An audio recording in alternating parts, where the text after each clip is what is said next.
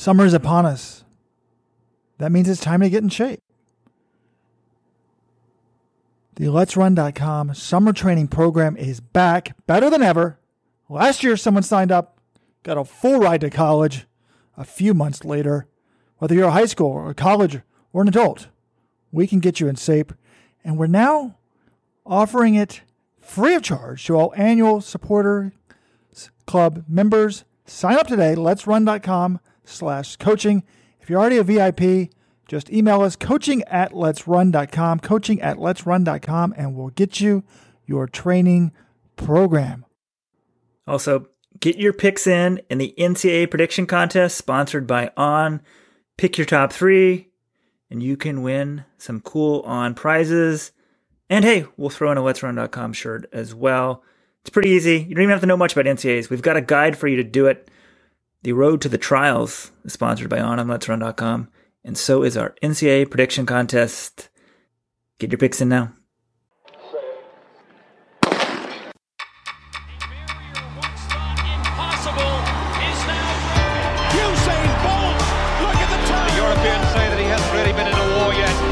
Boy's got utter belief in him. And somehow she's found the acceleration. Look at now.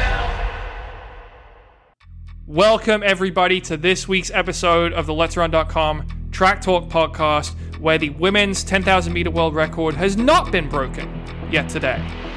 We have a ton to get to in this week's show, from Sifan Hassan and Letesenbet Gidey both smashing that world record on the same track 2 days apart in Hengelo. We've got a recap of the insanely fast Ethiopian Olympic trials. There were world leaders in the 100 meters over the weekend by Trayvon Bromell and Shelly-Ann Fraser-Price. Coaching legend John McDonnell has passed away at the age of 82. And we've got a full preview of a loaded NCAA Outdoor Track and Field Championships, which begin Wednesday night in Eugene at the brand new Hayward Field. We ask and answer the big questions. Is Mo Farah done? Is Jenny Simpson done? How many NCAA titles will Cole Harker win? We're going to get to all of that and more. And finally, we've got a great interview in this week's show with Josh Kerr, who recently ran a U.S. outdoor all-comers record of 3:31.55 in the 1,500 meters. We talked about why he didn't go to bed until 6 a.m. during the 2019 World Championships in Doha, how he's been disproving some stereotypes when it comes to quote-unquote bigger body types, his goal of Olympic gold in Tokyo, and he makes his NCAA 1,500 meter prediction. So great show. This is Jonathan Gault. I'll be joined right now by my co-hosts Robert and Weldon Johnson. Guys, huge week in track and field this week. It sure was and is going to be an amazing week. And by the way, I love that Josh Kerr interview. He was really fun to talk to. And I got him to pull a Gwyn Jorgensen, folks. I mean, flat out says he wants that gold medal. I can't wait until the British press hears this interview. They're probably going to be writing articles, putting him in big, bold headlines. I'm sure the Josh Kerr interview was good. I actually wasn't in on it, but you're missing the big news of the week. We've been promising free On shoes to listener audio, but then we forgot to actually check our voicemail. And lo and behold, we checked the voicemail, and who do we have on the voicemail?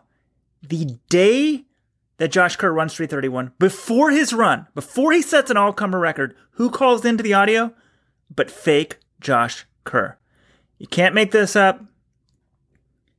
Let's play that audio. Boys, it's fake Josh Kerr here. I need a favour. You've got to get Bruin off the team. Athlete special. 144. 141 it was, 141 and 344. That's not very special. Look, I'll talk to Danny. See if he can get the money to sign Hobbs.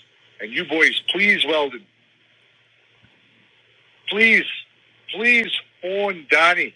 And let's get the athlete special off the team. It's just a YouTube thing. Follow me around all the time, sticking that camera in my face, digging my head in. All right, cheers, boys. Cheerio. So there you have it. I'll translate for those who don't understand the Scottish accent. That's the fake Josh Kerr asking for Spencer Brown, who is YouTube sensation, the athlete special, to be kicked off the Brooks Beast. He's a 3:39 runner trying out for the team now, and I guess he's only run 3:44. And 151 this year, but the caller said 141. But he called back to give us a correction.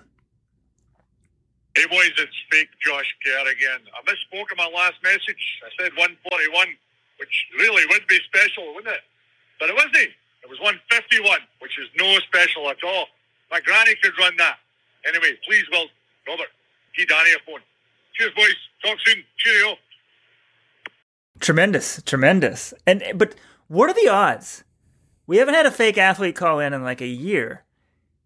We checked this thing, and I'm like, oh, that came after Josh Kerr ran. And I'm like, no, it's the morning of him running 3:31, setting an all-comers record. We love you, Let's Run Nation. We need to text this person and find out. I assume it's safe to say it's a he, who he is, and give him the on running shoes of his choice. So keep calling in, people. 1-844-LETS-RUN is the number, option 7. We've got tons of on running gear to give away for callers, for good posters, everybody else.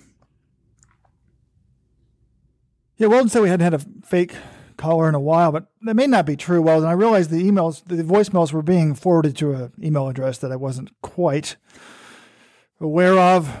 No, you don't say.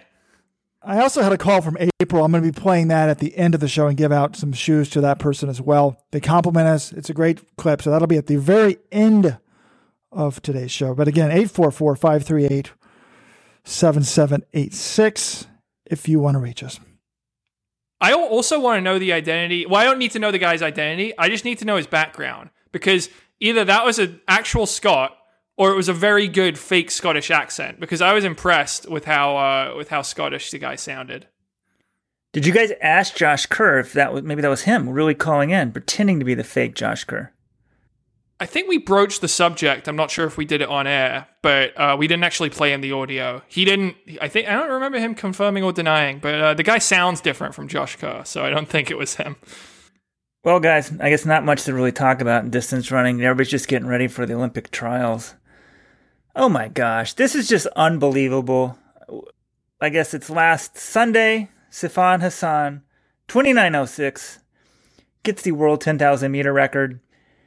And then I think it's on our Monday call, John, you're telling us that you got a text from not Potato Tim, but Tim Rowberry, the coach of Sifan Hassan, asking if you knew anything about a world record attempt at the Ethiopian trials. And we're like, what?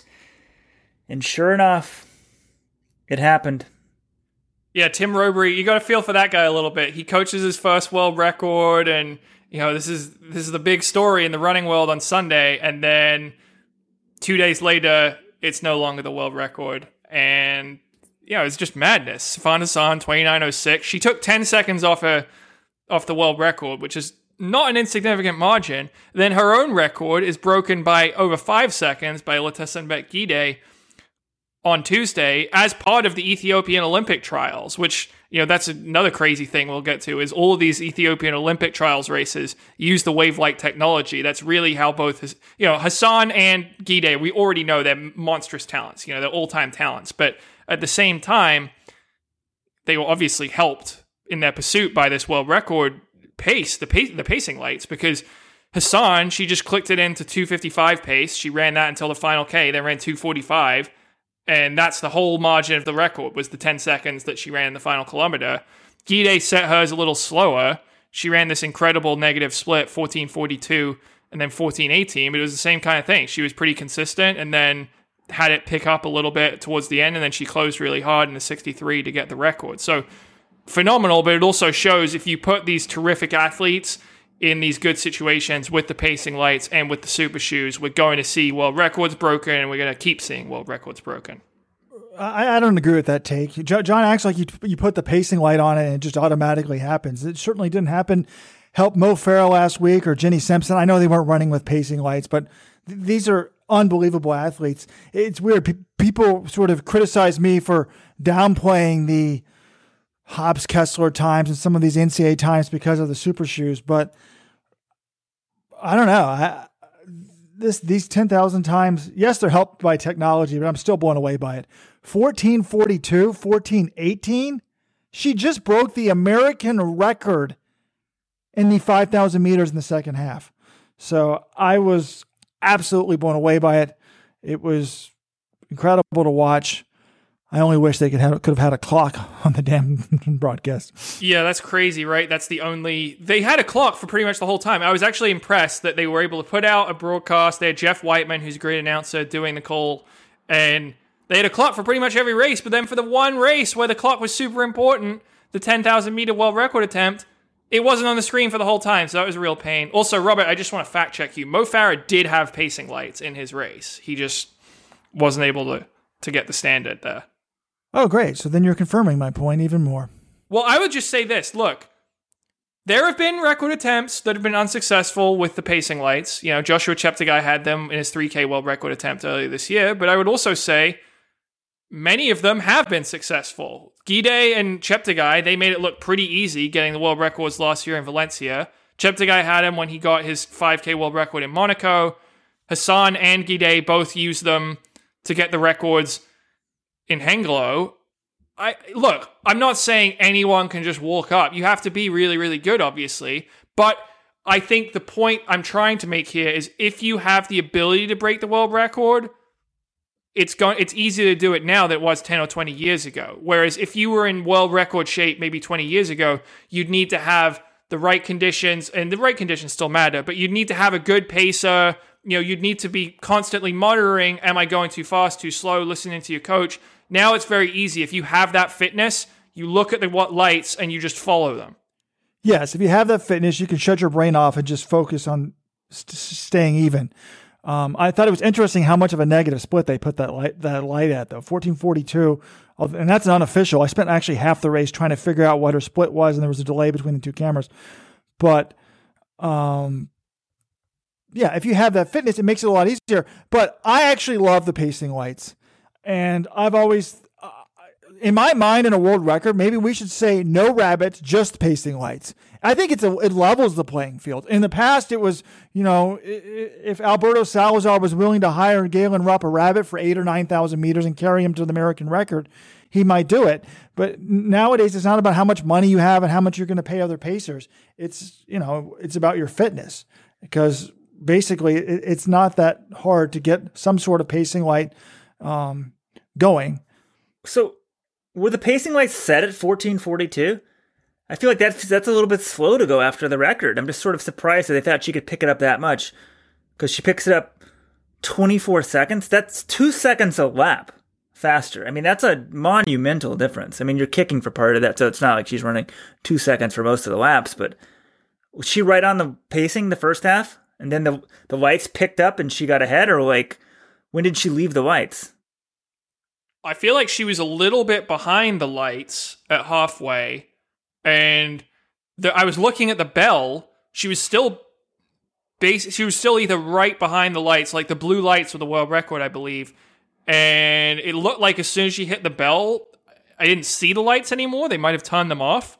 But I think she was still, you know, she still needed to kick. I think she needed a 68 for the world record, which is below the average pace of a 29:06. So she was still behind record pace entering the final lap, but she ran the 63 to get it. Yeah, 68 is like 28:10 pace, 28:20 pace. But incredible run. I mean, we almost had a woman go sub 29. I mean, both of these women absolutely could break 29 if they had set the pacing lights to that point. And I don't blame Hassan for having it at the previous world record, you know, getting a world record is the world record. I don't think she expected it would go get broken 2 days later. I hope she gets her bonus. Assume she does, but they might have Nike's pretty good at those contracts, you know. If your record does not last 72 hours, we don't pay you.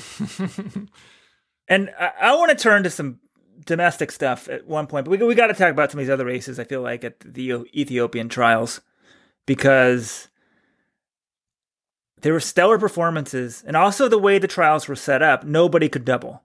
It was a one-day trial, so doubling wasn't possible. And if they're just going to honor the top three, I think, one, it limits people's chances for who could conceivably double golds. but also I think it helps a bunch of American distance runners as well. Yeah, let's talk big picture here. I mean, the trials were very fast. 6 world leaders and a couple new stars have emerged. But to me, the biggest storyline may have been the no doubling.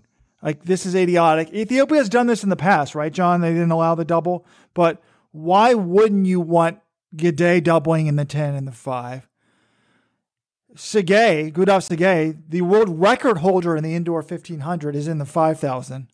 Why wouldn't she run the 15.5 double? It's very doable. We said it's that hard. It's actually not that hard. You just have to run the 1500 prelim of the morning of the 5,000. And since it's a 5,000 final, since the 5,000 is a secondary event, she's got a 12-hour gap between the two.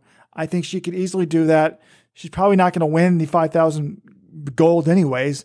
So, she's trying to maybe get a bronze there. And since she's going to have to go up against Kipyegon in the 1,500, she might get 2 medals, but none of them gold. And then Getnet Wale. This was the world silver medalist in the steeplechase. This is the biggest story of the meet. He decides for some reason, even though he's in 6'6" shape, he's run 724 indoors, that he's going to go for the 5,000 instead of the steeplechase. So he runs a big PB, 12:53 in the 5,000. I mean, what was his PB coming into that, John? Oh, it was like 13:07, I think. But he almost broke the world record indoors for 3K. He ran 7:24, so it's not really a shock. He can also run 12:53. Yeah, but there's absolutely no overlap between the steeple and the 5,000, and it's going to be a travesty if he isn't allowed to double. The steeples are on days 1 and 4. The men's 5Ks are on days 5 and 8. No man has medaled in the steeple in another event since Kip Keino in 72 when he won the steeple gold and 1,500 meter silver. This guy has the talent to do it, and the steeple's so much easier because you don't have as many medal contenders. And that was the other thing. I started the thread after the meet. Which American, it was Evan Jager, I said actually it wasn't American, but which Western runner, Evan Jager, Shelby Houlihan, and Laura Muir benefited from these trials just the way they were set up. You're taking out Tsegay theoretically from the 1,500. You're taking Ethiopia had 3 sub 8:10 steeplers in 2019. None of them ran this race. So I don't know, maybe they're injured and whatnot, but I originally said it's got to be, I don't know, they all of them got huge boosts to their medal hopes. But with a night to sleep on it, I actually said the biggest beneficiary of the 2020 Olympic Ethiopian trials was none other than Paula Radcliffe. And it sounds like a hot take, and it kind of is. I'm going to be honest about that. But when she ran that 2:15:25 marathon, people were like, she has to be doping. That world record is too far out there. And what have we seen in the last 3-4 years? We've seen all the track times catch up to the marathon times, and if not, suppress them.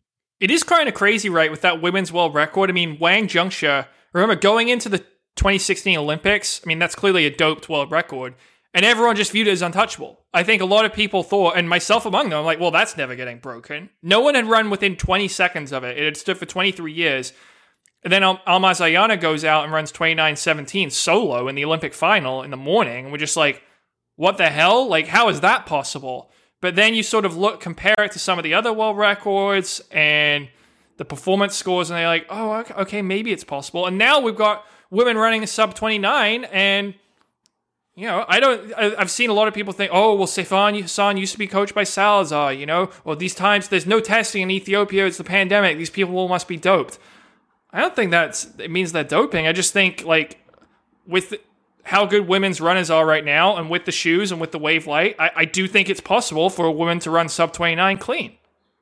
All the young punks out there who can't believe that the world existed before the internet. That Wang Junia record, it was before the internet. It was some meet in China.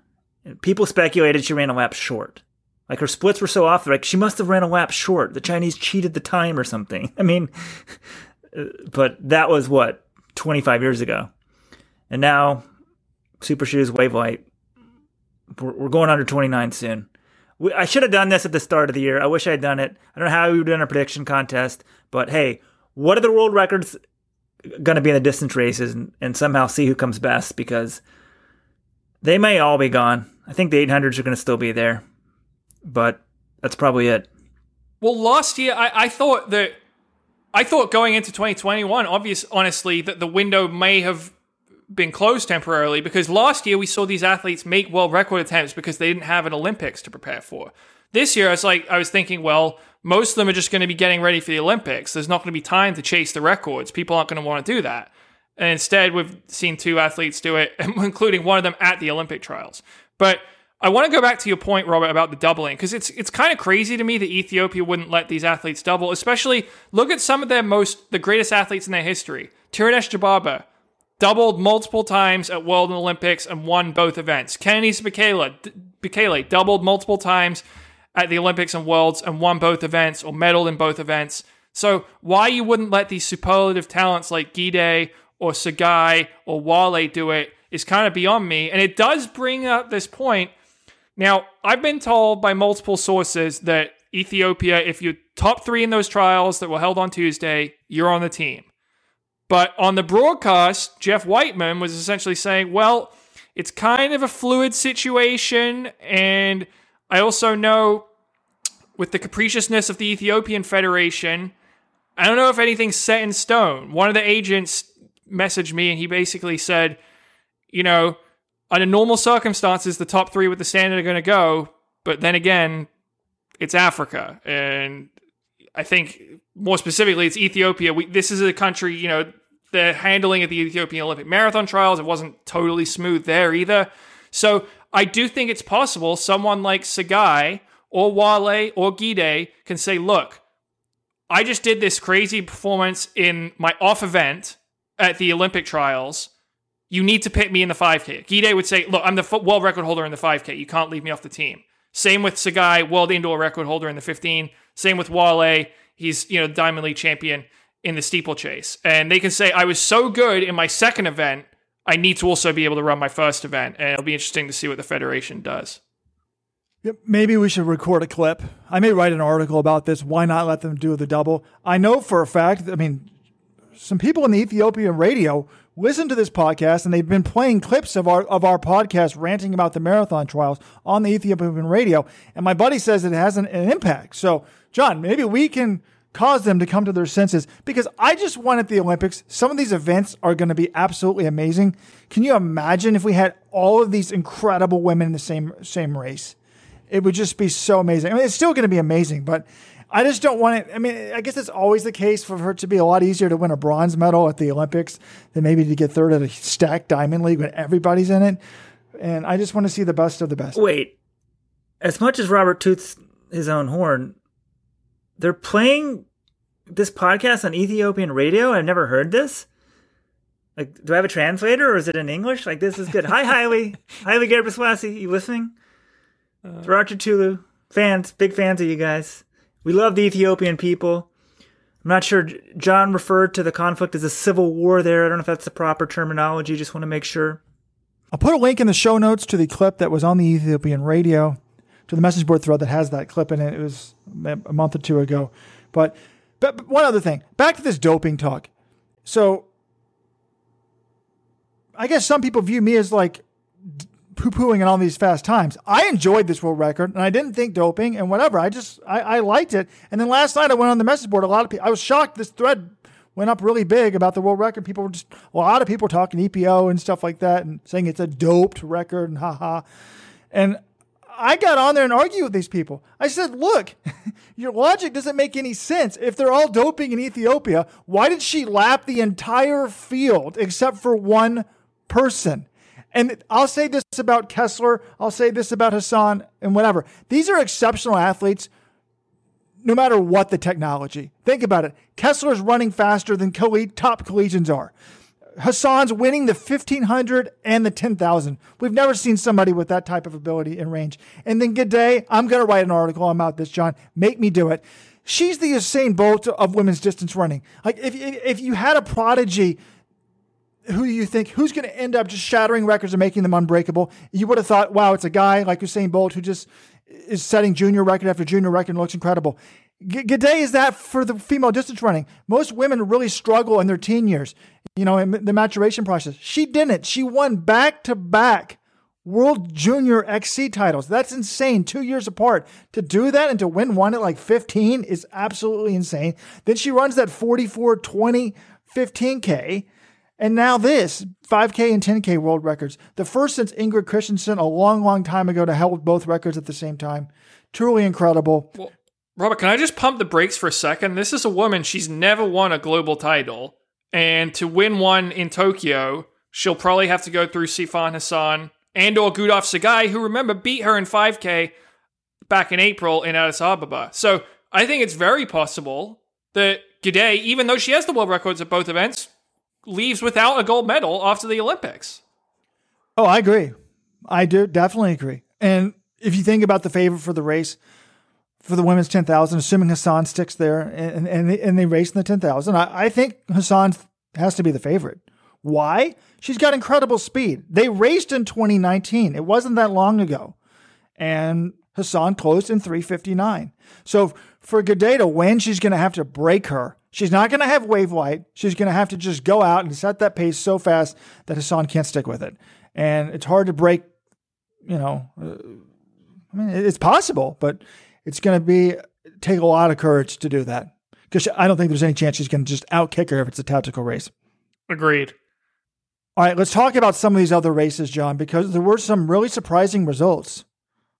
In the women's 800, we basically thought Ethiopia had no medal contenders there, right? I guess we were sleeping on Wuha Getachew. She had come in, didn't even have the Olympic standard. She had run 2:20, and now she's the world leader by a ton. 156.67. Are you kidding me? That was incredible. And then in the 1500, someone who barely had the standard, she had run the standard on the nose, 4:04.20. Frewina Hailu ran a world leading 3:57.33. Yeah, Robert, it's interesting because some of these athletes, they might not have been able to run as much in 2020.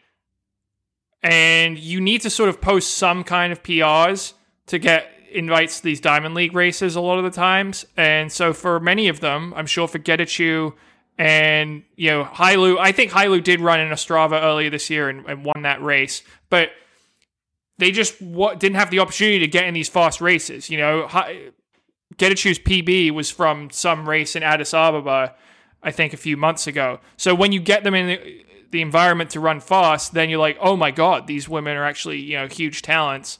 And yeah, so certainly, I don't know about Hailu, the 1500 is just so loaded, like even 3:57, that's good, but it's going to be hard to win a medal unless you're sort of in 3:55, 3:54 shape. But get it at 1:56, absolutely, she's a contender for the gold in Tokyo. Yeah, when I saw these results, I'm like, two people I've never heard of running that fast. It's just sort of shocking. So I'm like, and talent is usually found. I'm like, well, maybe they should have the trials more often in Hingolo, not in Ethiopia.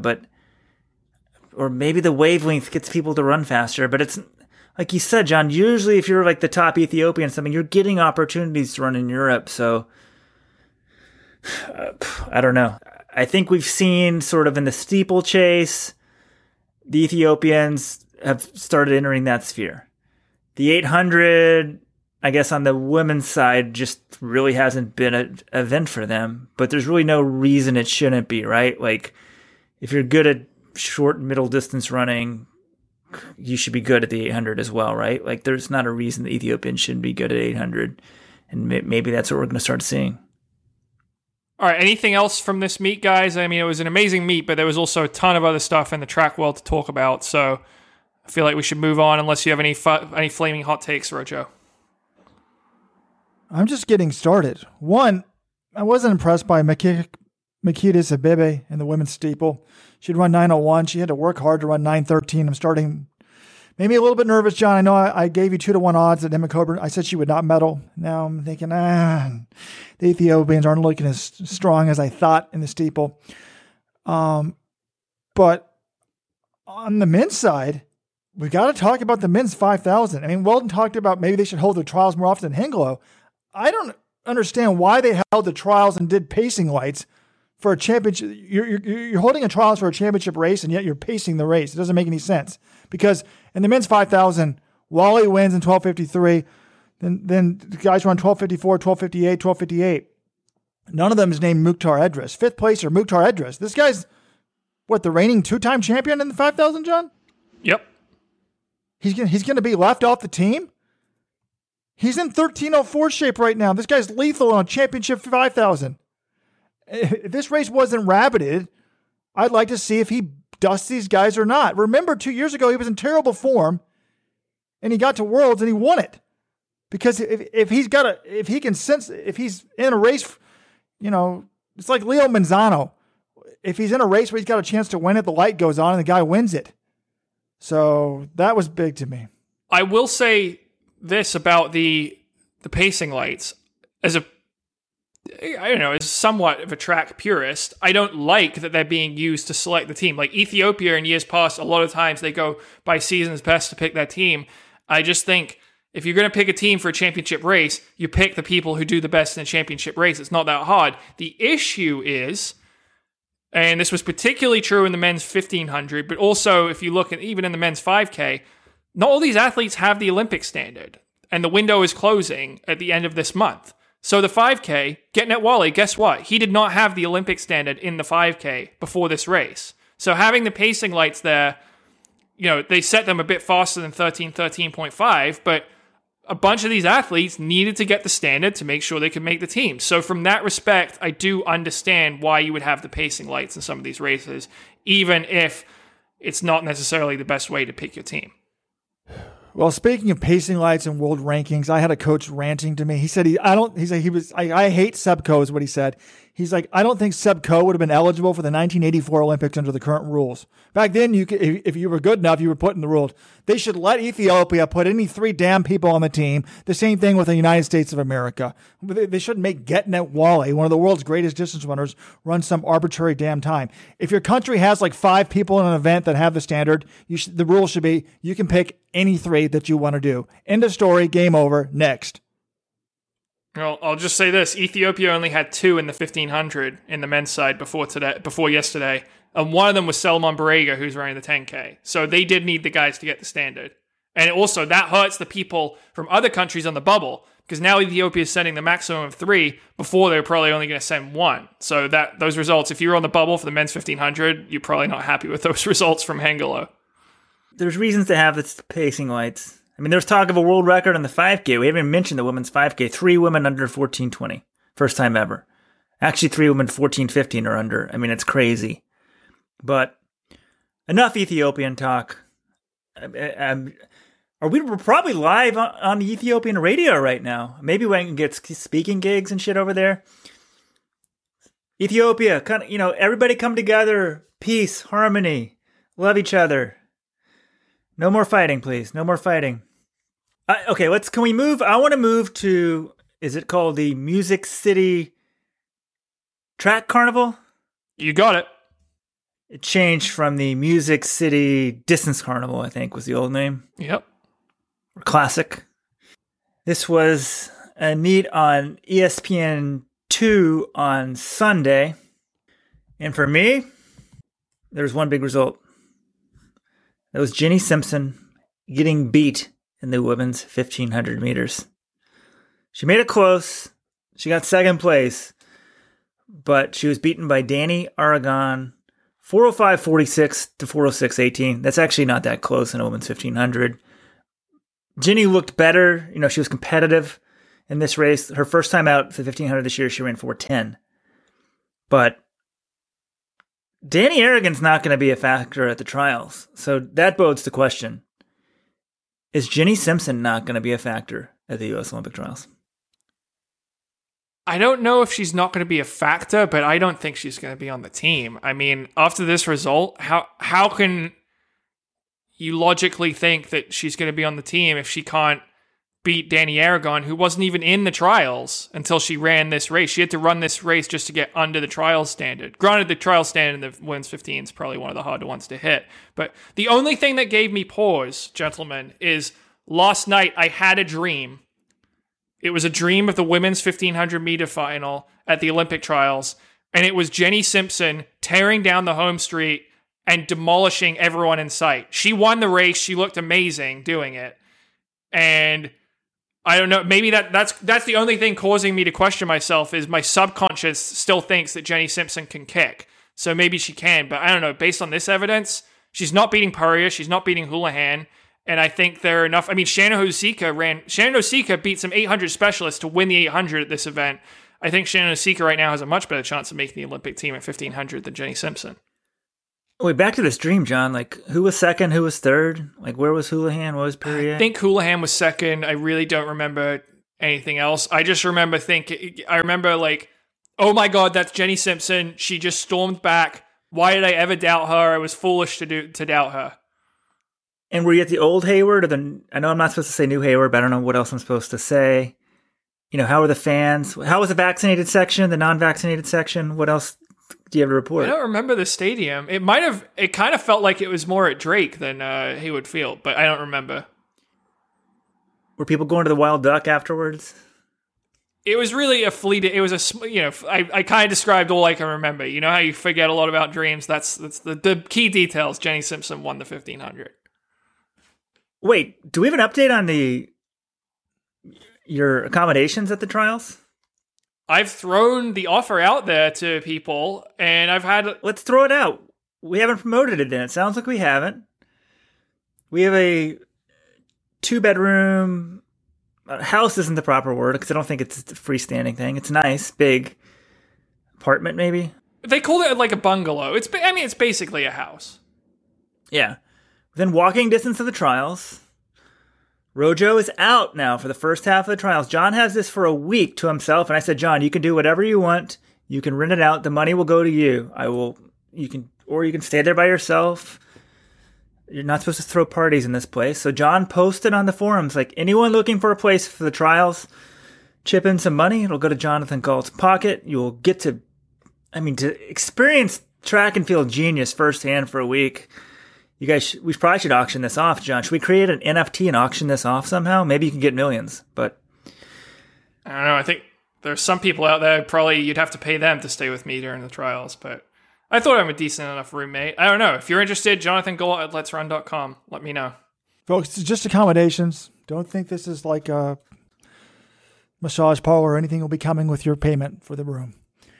Now, everyone in Ethiopia had to hear that comment now. I mean, Jesus. Also, John, you need to get Apple Pay on your phone because I want you to check out in 30 seconds. DrinkLMNT.com. Free sample pack. Pay $5 shipping. It's a great deal. If you don't like it, I will refund your money. This is electrolytes without the junk. I love it. They come in these simple little packets. Tear, boom, put in your water. Very portable. Very great. Tons of flavors. You can even make low-cal margaritas with this stuff. I've been doing that. DrinkLMT.com/letsrun. I ordered it on last week's show, and I did get it already, so very impressed by their order fulfillment. But guys, let's go back to this Jenny Simpson thing, because I'm on record for saying that she would not make the team a long time ago. I said Sinclair Johnson would make it, but I'm very good at playing devil's advocate all the time, even with my own logic. She didn't look good here. I actually texted y'all like right after the race, her final lap, 400 split, and said, oh, she looks great. But I mean, I think she ran like 62 or something. Forgot what it was, but it wasn't disaster. It was certainly better than what she ran before, 410. But you kind of watch that and you're like, how can that make the team? But I'm not willing to write her off because, first of all, I just keep having this premonition that there's going to be a fall in this damn race and USATF will not rerun the race. Remember that, folks. But if one of the big favorites goes out, Jenny Simpson has a world championship gold medal because of somebody who fell. So she's the opposite of Morgan Houstony.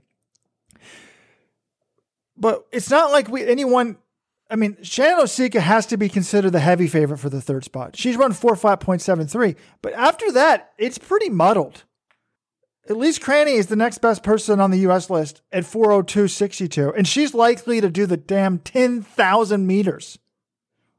Cranny could probably make the team at 1,500. Decent chance. Then you've got Kate Grace. I don't think she's going to do the 15, right? She's going to do the 8. Danny Jones. Emma Coburn's not doing it. Helen Schlechtenhofen. Come on, John, I don't think your Dartmouth alum's going to make the team. Rachel Snyder, she's in the 10K. I mean, you've got a lot of people that aren't running that hot. So, which brings me back to Sinclair Johnson. She's run a 159. She won her 800 this week in 2 flat. And she said, I've got to decide what I want to do. I get that she's been running better at the 800, but I think that's a harder team to make, right? I mean, you got Athing Mo and Ajay Wilson almost unbeatable. I guess it's just like the U.S. 1,500. There's 2 unbeatable people. But then Raven Rogers, are you assuming Raven Rogers is not going to be in shape? If I'm Sinclair, despite her struggles in the 15, she hasn't run faster than 4:05.91. I think I do the 1,500, and I hope that it's a slow race. It's a slow race. You don't need to be running 3:58. You just get a slow race. You've got that good 800 speed, and you try to win it in a kick or get the top 3 in a kick. What about you, John? What do you think she should do? Yeah, I agree with you, Robert. I mean, the strange thing to me is she's running well at 800 and not running well at 15. You would think the two would go hand in hand, especially since I think of her as a 1,500 runner. You know, she's the defending NCAA champion. So yeah, I think your logic laid it out nicely there. And Robert, actually, reading off the list of women with the standard in the U.S. like you just did, I think I'm coming around actually back on Jenny Simpson. I know she, like I said, she got beat by Danny Aragon. How does that make the team? Well, I don't know. I mean, I guess Corey McGee's running pretty well right now. And, oh yeah, Osika, I think you'd have to say is probably the best pick right now for third. But, I don't know, especially if someone has a bad race or something. Like Jenny, you know, whatever she's got at the trial, she's going to get the most out of her. She's not going to make any dumb tactical decisions. Like, that's definitely worth something too. So, yeah, maybe I was premature to write her off. It wasn't an encouraging result in Music City, but it was definitely better than what she had her last time out in Eugene in April. So yeah, maybe it's going to be fascinating to see if Jenny can kick her way onto the team, if she can use her smarts and her savvy for a 4th Olympic spot. Yeah, it's crazy with Poirier and Houlihan being so good and Simpson with the past pedigree. There really is a big drop-off. Because in my mind, I'm not thinking, Shannon Osika's an Olympian. But that 3rd spot goes to a lot of people who often I'm not thinking are Olympians. Because Kay Grace, I'm like, she's totally an 800-meter runner, and you got to almost kind of like her chances if she runs the 15. But for some reason, I think she'll run the 8. The 8's just way harder to make. I mean, it's one of the... It's by far the best distance event in the U.S. right now. All right, I want to talk about another world champion who may or may not be done. That's Sir Mo Farah. Now, over the weekend, he competed in the European 10K Cup in Birmingham.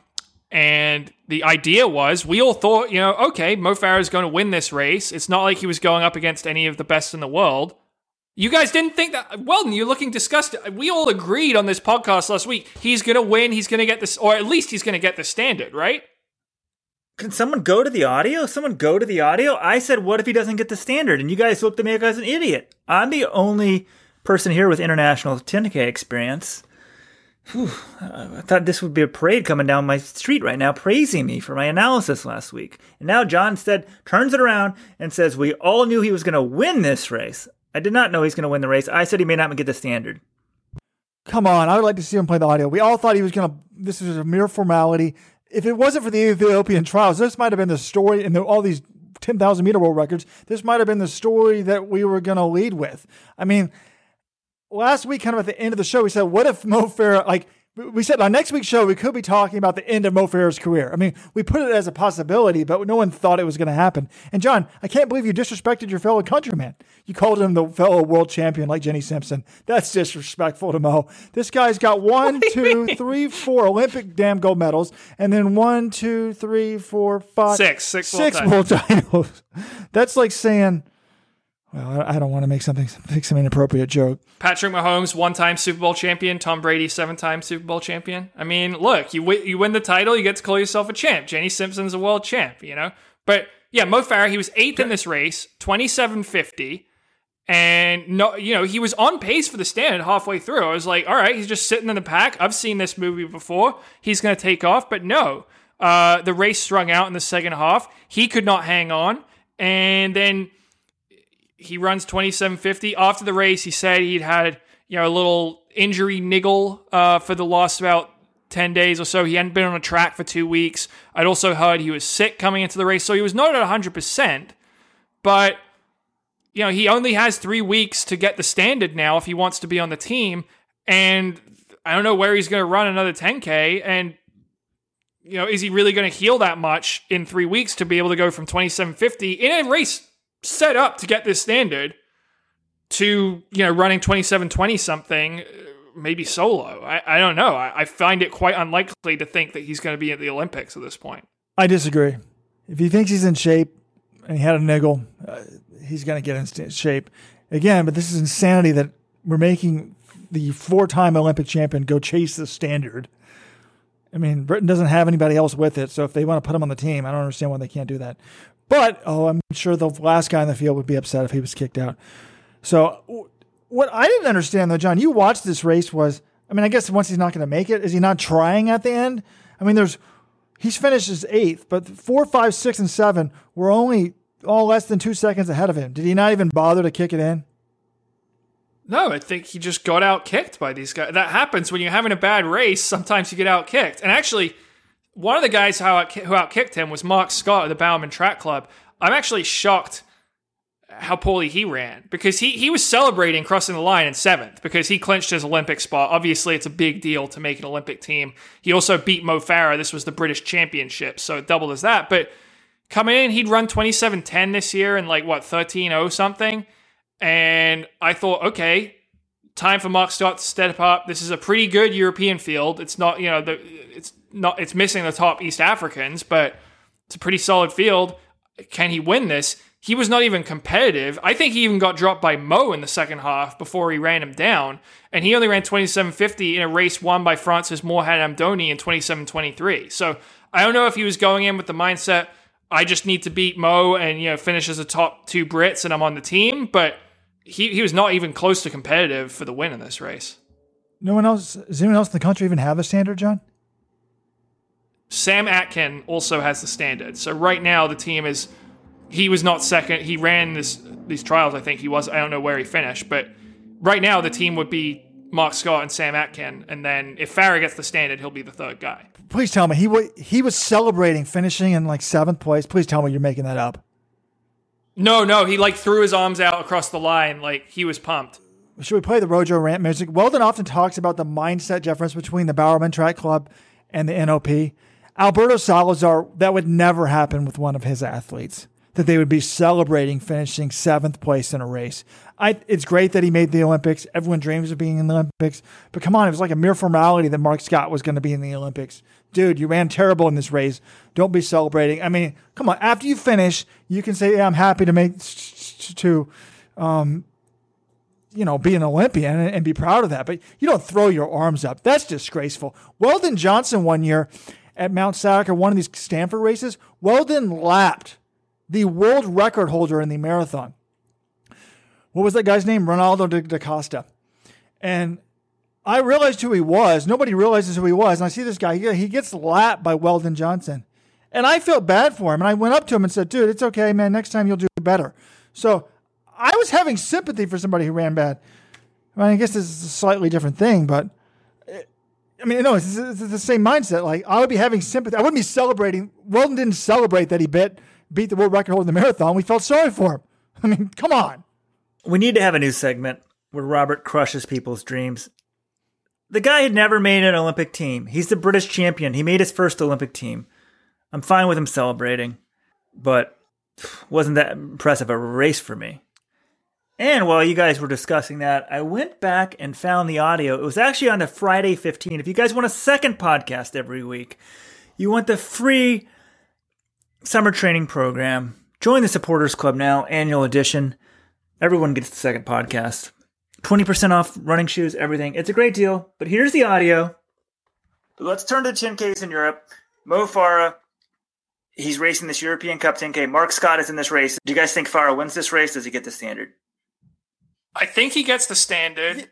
I do expect him to win, but all right, he hasn't run a 10K in 4 years, Robert. So I stand corrected. John was on my side too. I posed the question, John posed the question, Robert was adamant that Mo Farah would get the standard.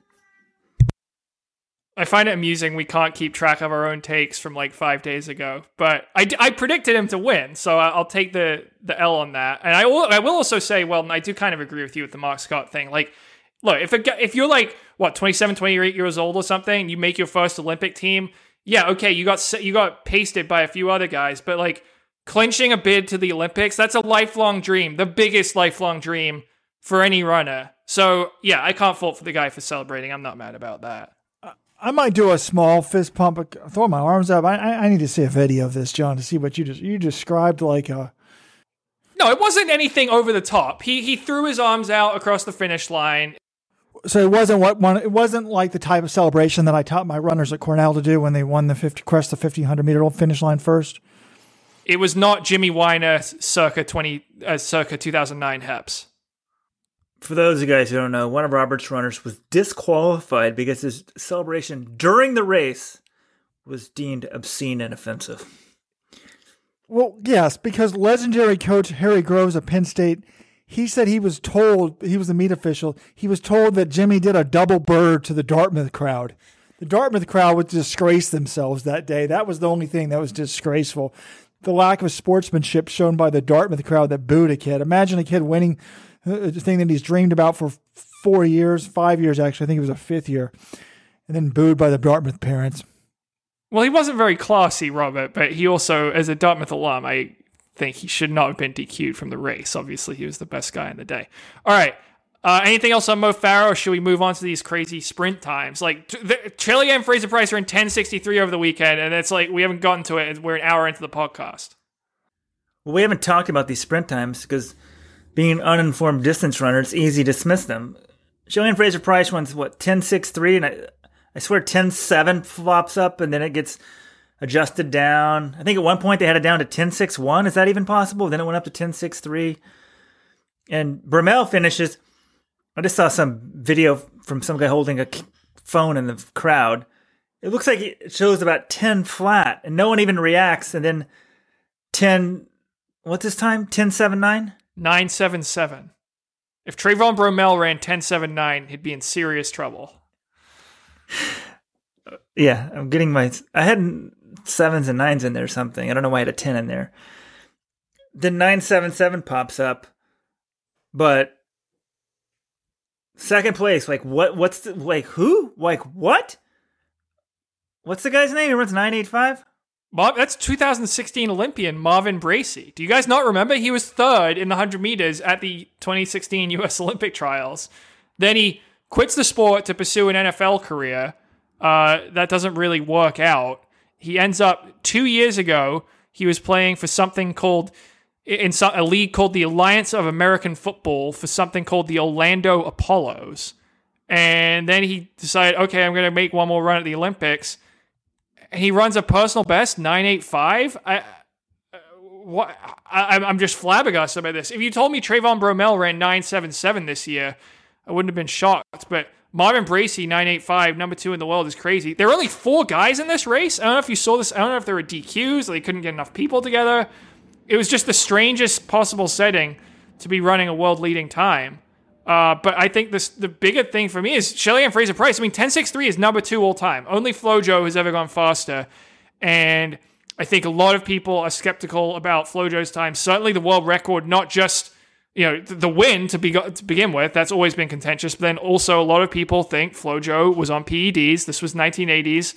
I don't think I would be surprised to find out she was doping, though, a lot of people support that she was clean. She never tested positive or anything. But there are going to be plenty of people out there, and I saw it on my timeline, calling this the clean world record. We need to have some technical person come on and tell me how they actually verify these times. I guess you could somehow, with the camera technology today, confirm it, but it seems like there could be error all the time and they're off by a couple hundreds or something. if I had to look at the times, Shelly-Ann Fraser-Pryce destroyed everyone. It was so impressive. Really impressive.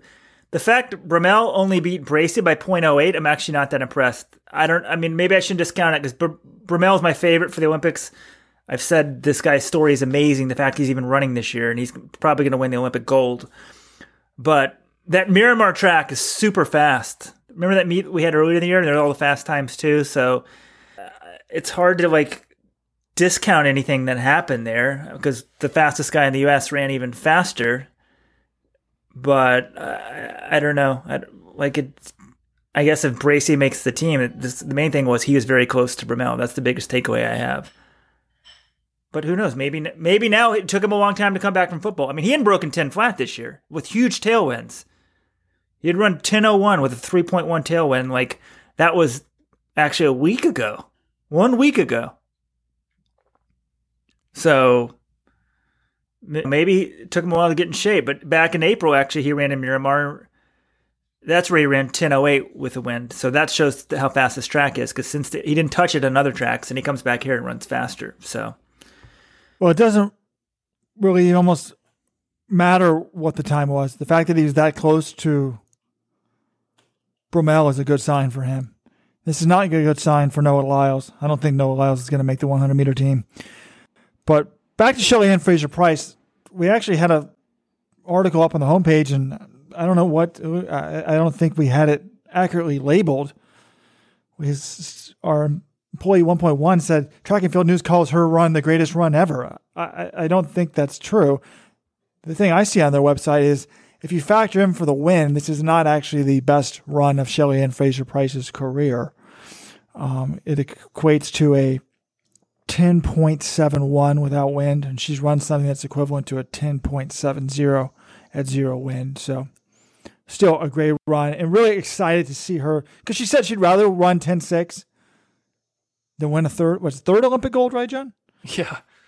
So she's got the 10.6 now, so now she can get the third, which is what I want to see her try to do. And again, the women's 100 is going to be sick now because you've got her, Asher Smith, who beat everybody, and Sha'Carri Richardson. Yeah, and Elaine Thompson ran 10.8 over the weekend, and just total afterthought as well. But I think it's a very interesting situation we've got here now because Sha'Carri Richardson was on fire earlier this year, running 10.7s like they weren't, going out of style.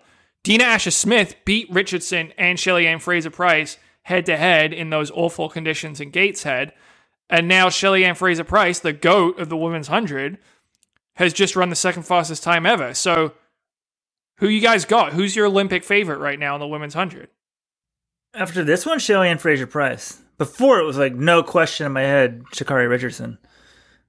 Even after she lost up in Gateshead. But she's got the experience, and now she's got the fast times. And she bumped friend of Let'sRun.com, Carmelita Jeter, in the all-time list. So, back to FloJo, though. Let's get, even if you got rid of the 10.49, she ran 10.61 in the final the next day. The 10.49 was in, the quarterfinals. The quarterfinals. That should, that should be stricken from the books. We shouldn't even talk about that. That wouldn't hold up to statistical scrutiny, but I don't know. Science doesn't seem very strong right now. And she ran a 10.62. So she still got two other times barely faster than this. But great run. I did think about getting on YouTube and going frame by frame to try to confirm some of these times. This is my new favorite conspiracy theory, is that 100-meter times, no one actually knows to the 10th or whatever what's right. So all of these famous runs through history, Bolt 9.69 in Beijing, maybe that was actually a 9.72 and he tied his old world record and they just wanted to say, no, it was 9.69. That sounded cooler. This is my favorite new conspiracy in track and field. Because who's going to be able to disprove it? Speaking of conspiracy theories, John, we mentioned the Patriots earlier. I just want to get this on the record. Donald Trump, it came out this week, actually had saved the Patriots from, what was the one? Not Deflategate, the one before that, the other cheating scandal. Spygate. He interviewed with a senator to save Jonathan's team. And then how did John repay the man? Trashing him for years on our podcast. Yeah, I avoided. I didn't have any interest in reading that story. So, no comment. It shows, just it's how people are these days. We just silo ourselves off. We read stuff that doesn't make us feel uncomfortable. I just don't like read. I've read plenty of Spygate stories over the year, and I don't need it to be rehashed 14 years after the fact. I'm like, look, they got caught cheating. They did cheat. They got caught. They got fined. It's over. This is the whole thing. That's why Deflategate was such a big deal, because the rest of the owners couldn't get over Spygate from 7 years ago. So, yeah, I'm just ready to be done with that story. Update on the Olympics. My big, I don't know if that's a conspiracy, but I have to keep hearing about people talking about how it's going to get canceled. I was reading a Wall Street Journal article today, how rehashing some feud from it seemed like about 10 days ago. But then I thankfully turned to the Today Show where you're going to get news suggesting the Olympics are going on because they're paying the most money for it. But they said it's good news. Now they're thinking there might be local fans. Guys, we still don't have you guys a hotel room. And the other piece of news I saw on the headline was foreign media covering the Olympics to be monitored by GPS, Tokyo 2020 president says. So it sounds like you guys will be hotel, track. This might be the most expensive trip for Let'sRun.com by far because we're not known for eating in the hotel constantly. So you guys will be living large in Tokyo, just churning through the Let'sRun.com card. Tokyo people, please offer us good accommodations. Thank you. Well, I read there was financial assistance because you couldn't do an Airbnb. This will be good. Will they share the John's GPS coordinates with me so I can track him? I'm sure his parents want to know where he is. Maybe some potential suitors want to know where he is, and I can say, well, it looks like John's just at the food court. He'll be back shortly. But anyways, we're an hour into this thing, and we haven't even talked about the NCAAs, and we've got to do that and get to this amazing Josh Kerr interview. So before we get preview the NCAA meet, John McDonald, the legendary coach, and people that are under the age of 30 may not really appreciate him. Well, I guess actually Jonathan Galt, you'd be a perfect example because how old are you now? 30, John? I'm 30, and I appreciate him, but I was not really following the sport when he was dominating. I think by the time I started following the sport, Chris Bucknam had taken over at Arkansas. So John McDonald, the legendary Arkansas coach, died yesterday at 82 years of age. This guy won 40 NCAA titles in his 36 years of coaching at Arkansas. I think he actually won more, and a couple of them were stripped for something. But won 12 straight NCAA indoor titles, 5 Triple Crowns of cross-country, indoor, and outdoor track. And he won at least one title every year from 1984 to 2000. And he had some crazy cross-country streak that was 30 years long. But absolutely amazing career. And, when he retired, he was such a big person in the sport.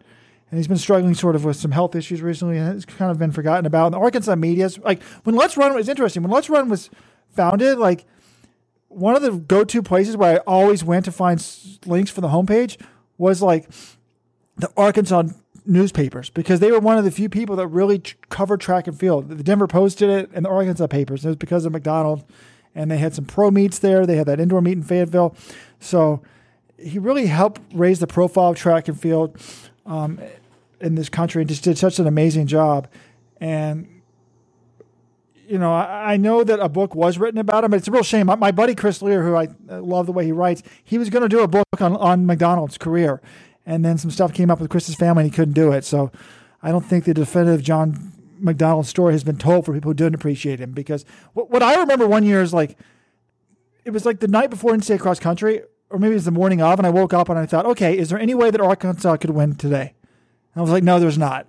And sure enough, they won. It seemed like they just always came through. Now, back then, it's interesting. Well, then we didn't know everything about every runner. You didn't have TFER, so you couldn't look up everybody's results. There was a little bit more unknown, but you just knew that Arkansas was going to bring it at every NCAA meet. Yeah, this guy's the legend of legends at the NCAA, and if you saw the tributes pouring in for him from social media, from coaches, from athletes, everyone just acknowledges, his name's synonymous with excellence. 40 NCAA team titles, and this is the The crazy thing to me is he was only a men's coach. He did not coach the women. So like Pat Henry's also won a crap load of titles at Texas A&M and LSU. You know, he's run 36, which is a lot. But 9 of those were men's titles and 27 women. Pat Henry coaches both teams. John McDonnell coached one gender and still won 40 NCAA team titles. I mean, just the numbers are ridiculous, and tons of NCAA all-time greats and in a number of disciplines. Just a giant of the track and field coaching community. Yeah, and if you think about like, what were the keys to success, I mean, one, at college, you've got to be a master recruiter. He was great at recruiting. He had a connection to Europe, too, which was helpful. And then you've also got to have different ways to get scholarships and academic money and stuff like that. He was a master figuring out that system. So he was a great recruiter, but he was also an amazing motivator. I mean, there was someone on Let's Run was talking about him in the tribute thread that we'll link to in the show notes. Someone's like, yeah, I was recruited to him, and he just had a presence. And then 3, he could coach and could do distance running. I was asking John Kellogg about him, my coach, and John's like, well, he kind of did like a modified Lydiard program. I mean, the Arkansas guys weren't really known for running very much. The difference was they just didn't run very much in the off season because they had the most talented guys. They run like 50 miles in the summer and then pile their mileage up during the season, so they were really in shape, building their fitness as they got closer to the cross country season. And he loved to recruit milers, the guys with speed, because they could do well at cross and help them out in the indoor tracks.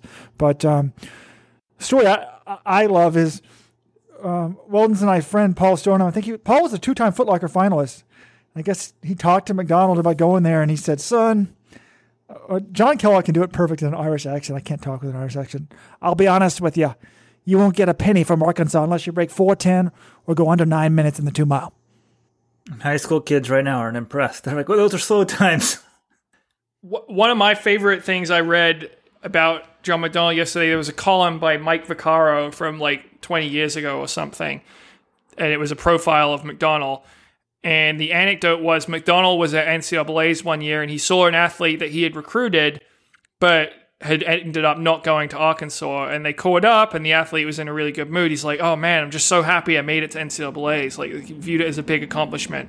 And then McDonnell walked away, and he was just thinking, he said he wouldn't have done well at Arkansas, because when you come to Arkansas, you don't want to just get to NCAA's. Like, you want to perform at NCAA's. That's what their whole program was about.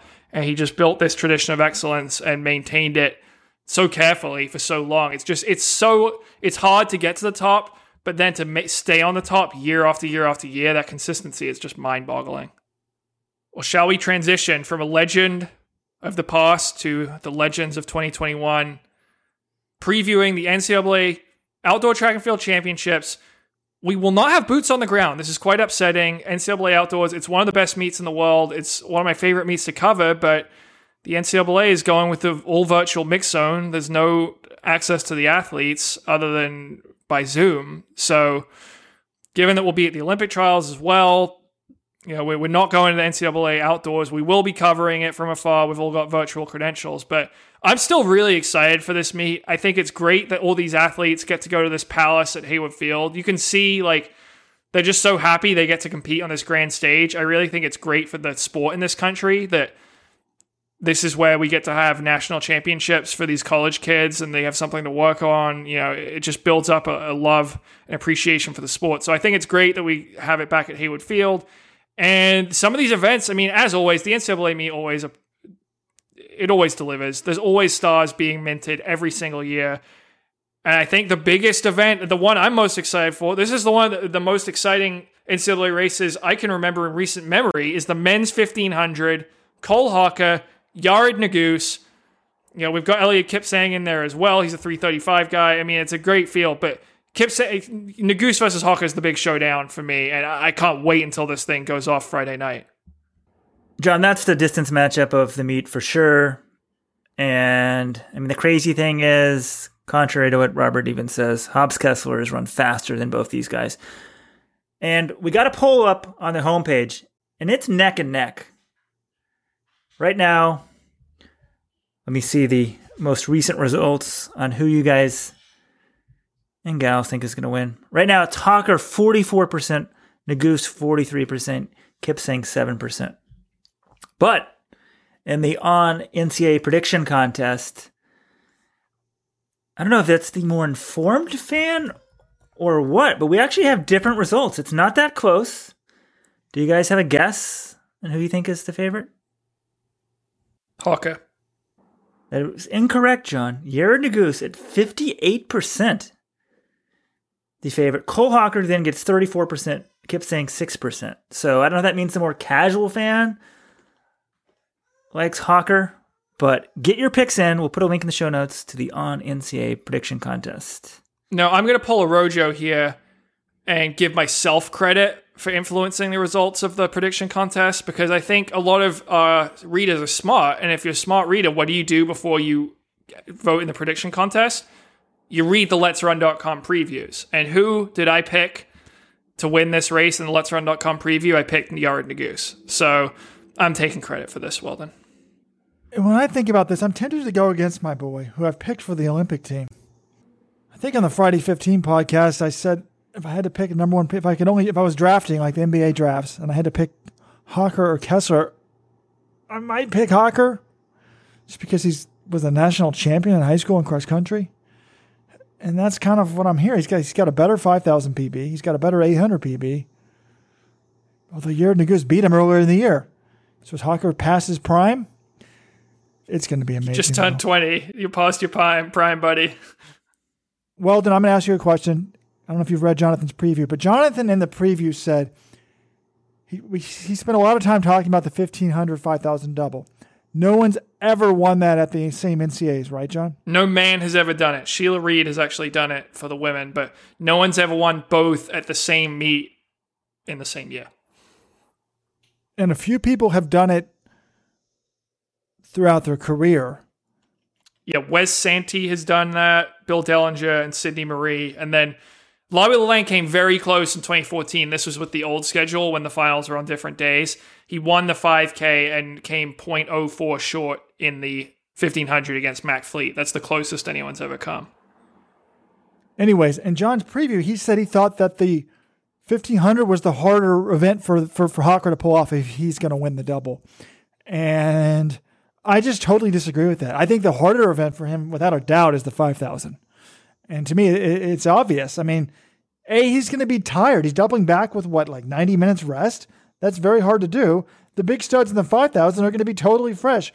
Cooper Tier won't have run anything. And Wesley Kiptoo, he'll run 2 days before that in the 10,000. And I really thought indoors in the 3,000, if Kiptoo had been in the 3,000, I don't think Hawker would have won it, because I think Kiptoo would have set the pace so fast that they would have broken Hawker earlier in that race, and he wouldn't have been. Yes, his last 200 is amazing, but not if he's not in it. How fast? And this is a 5,000. How fast would they have run? They ran 7:46 in that 3K indoors, Robert. That's really you're thinking they could run 7:30 something? I don't think so. I'm just saying a faster start, I think, is going to put him more. Is going to make him really question whether he wants to go with it. Now, it's not going to be super hot. It's going to be like in the 60s, I think. It's not going to be one of these Austin, Texas things where it's really a sort of questioning. You have to question whether you want to do it in 90-degree weather or not. But I don't expect him to win the 5,000. I'm not sure that he's going to win the 1,500. This is going to be great. I mean, this is the first real meet with big fans at Hayward Field, right? Ever? Yes. Up to 4,400 fans per day. I think that it's not full capacity, but it's going to be loud. I think that's something to factor in, because, well, I'm sure they give parents preference, but there's got to be a lot of Oregon people rooting for Hawker. But I agree with you, Robert. I think the 5K is harder for him to win just because it's second, doubling back, that sort of thing.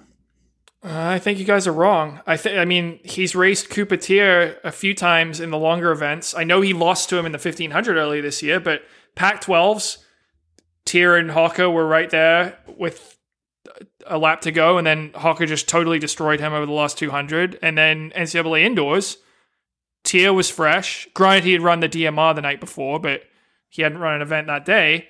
And Hawker was tired, doubling back from the mile, and he comes and beats him in the 3K. And that was with less rest than he will have at this meet. So, to me, I think the harder event to win is the 1500 because Nagus is in there. But that's no disrespect for Coupe-Tier. I actually picked Coupe-Tier. I think my prediction is, and I might have egg on my face after this, but my prediction, if you look at our previews, is that Hocker will win neither event. I picked Nagus in the 15 and I picked Tier in the 5K. But he could finish second in both or something and still have a hell of a meet. It's just that the fields are incredible. It's going to be so good. I can't wait. On the men's side, some of these other events are, 800 is totally loaded. I loved your preview there, John. You showed how the Jewett of USC and Miller of Texas A&M were, they were in the same prelim at the West Regional, and Miller dove at the finish line to beat him. So it looked like they were going all out, and we may see something super tight again in the final. I'm tempted to pick Jewett because he was fifth at the USAs, but Brandon Miller beat him at regionals and is damn good. So that should be a lot of fun. And then the 10,000, look, the meet record's going to be broken, right? How many men's meet records are going to be broken? Here they are, the times. 143.5 in the 800, 335.30 in the 1500, 812 in the steeple, 1318 in the 5,000, and 2801 in the 10,000. Okay, the 10,000 is gone, right? Everyone agree on that? No. Look, it's possible, yeah, but you're just acting like these guys can easily run under 28 minutes. Like yes, they have run under 28, but Wesley Kiptoo earlier this year, I think he when he ran the 10K in Eugene, he barely broke 28. It was like 27.8, 58, and that was a race where they needed to get a time. This one, he does like to go out hard, but that doesn't I think you're not giving sub 28 enough credit. That's not easy. You have to be on it the whole way. What if he blows up? I don't think that's a given, but I could see it happening. I think the 800, no way that goes. Steeple, no way that goes. 1500 with Kipsang in the race, that could go. 5K, unlikely but possible. Yeah, I think the 10's gone and I think the 15's gone. And the 10th tonight, right? So that's just checking the weather. What time's the race? It's going to be 60-something degrees, so decent weather. I think that record probably does go. I think the 5 goes if Kiptoo pushes it trying to tire out Hawker. But I don't know what the weather's Saturday, or the men Friday. Friday's calling for rain, but good weather, good temperature. So, could go. Speaking of conspiracy theories, earlier we talked about them. John, do the men always go first in NCAAs? Yes. And that's my conspiracy theory. I've always thought that they have the men first and the women second so that the women get a weekend day. And obviously more fans are going to come on a weekend. And then it boosts the women's numbers. I think you would have a little bit of a discrepancy between the men and women if it was the opposite. Let's be honest, most of the spectators are coaches and friends and whatever. But you're going to get more people on the weekend. So I just think I think they should flip it. And anything else, they should flip it. But in terms of the women's stuff, we haven't talked about that. I don't think any meet records are going. Susie Favor-Hamilton, 159.11. Sinclair Johnson, 405.98. Courtney Fryricks, 924. Sally Kipiego, 15.15. And Sharon Lucchetti, 32.09.20. I guess we could see, John, you think maybe the steeplechase could go?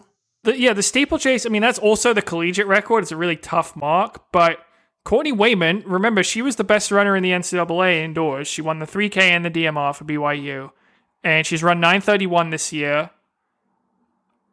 I don't think it's inconceivable that she breaks that record, though she'd obviously need to have a very good day. The 10K, maybe Mercy Challenger could challenge it. I don't think anyone in the field has ever broken 32, so that'd be tough. And then the other ones I think are untouchable for this year.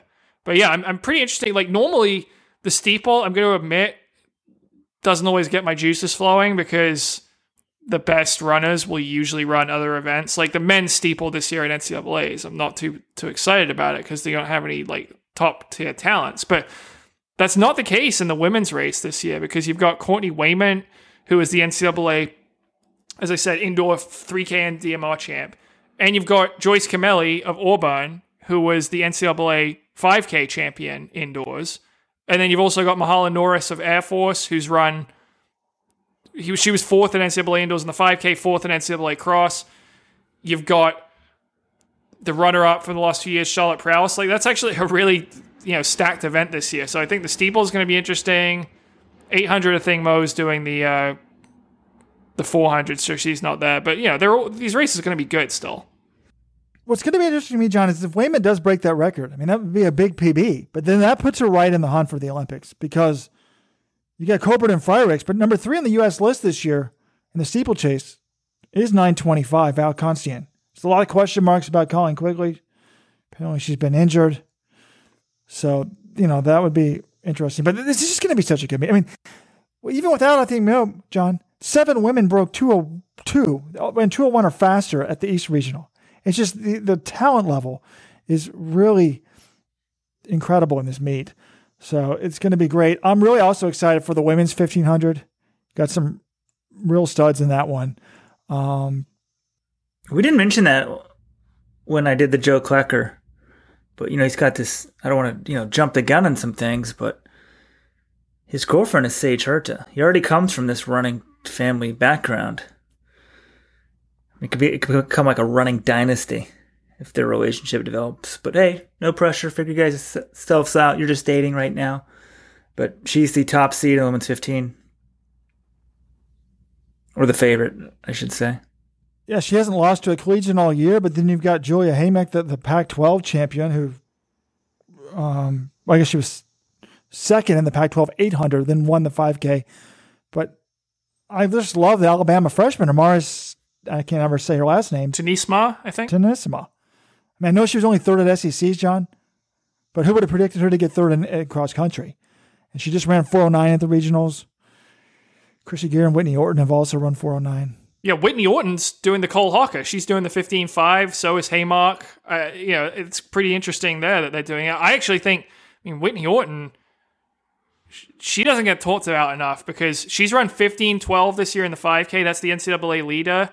And she was what? She was only 17th in NCAA cross, but that was because she'd been running for about 3 or 4 weeks at that point. And then she comes out, guts it out, was leading with about a K to go, and then fades. She's a monster talent. So I think Herta is better than her in the mile, but I wouldn't, I think if Orton was fresh, I'd pick her in the 5K. And in fact, I still picked her, even doubling back from the 15. I think she's that good that she could win the 5K. All right, real quickly, some of the non-distance action, some good storylines there. Terrence Laird, who I think will be on the Olympic team at 200 meters. He's going for the 100-200 double, but he's got to beat Mika Williams, the Oregon freshman, who will have the home field advantage. North Carolina A&T. You got to love the little Davids. They could win the 4x1 and the 4x4. Heavy favorites in the 4x4, and they got a pretty good shot in the 4x1. That would be a pretty cool story. Women's side, I think Mo, she's already the collegiate record holder at 400 and 800. That's pretty nuts. So, how does she look in the 400 here? Does she lower that record even more before the 800 at the trials? It's pretty crazy, how we're 95 minutes into podcast. As amazing as she is, we don't talk about her much because she's sort of gone to the sprints, but it's absolutely stunning, unbelievable. Anything else you guys want to mention? Well, the women's 100 is pretty cool with, 3 sub-11 women in it. Tamara Clark, 1087 versus Twanisha Terry of USC, 1089. But what does wind aided times, though? Don't think so. Twanisha Terry broke 11 twice at the regional. Terry ran 1099 with wind legal and 1089. Okay, yeah. Tamara Clark's run 1096, but her 1087 was wind aided. They're very good. I expect it's going to be well under 11 seconds winning time, assuming the wind cooperates. But yeah, that's a good event. There you have it, folks. John shits on every time except for when it's Hopcast, or then he. Context is key, Robert. I don't want someone flat. Look, would you go around saying 1087 was your PR if it wasn't wind legal? I don't think you would. You got to, just want the viewers to know what they're hearing. Should be an amazing meet. Folks, don't forget to enter the contest. Go to letsrun.com. You can enter our prediction contest sponsored by On. You can win big prizes. And this year, we've extended it through the prelims. So you don't have to enter until Friday at 4 p.m. Weldon or something like that. because you can change your picks during the prelims. This is actually a guaranteed way that I can finish at least in the top quarter because I'll be changing my picks all the time. And that way, because I have more time, I don't have a day job, I'm guaranteeing myself to finish in the top quarter. It also gives you more time to sign up. So it's a win-win. You guys and gals get to play, and I get to act like I'm smarter than the people out there, the masses. Give us a call. We want to hear from you. We're handing out free shoes. I promised you a second audio clip. This is actually from the guy that called in April, or my favorite one from April. He doesn't think that one podcast is enough. We actually have the Friday 15. That's a bonus podcast on Friday. He doesn't even think that's enough. So sign up, become a Let'sRun.com VIP, Let'sRun.com/subscribe, and maybe we'll do a Monday podcast as well, a third podcast. Here we go.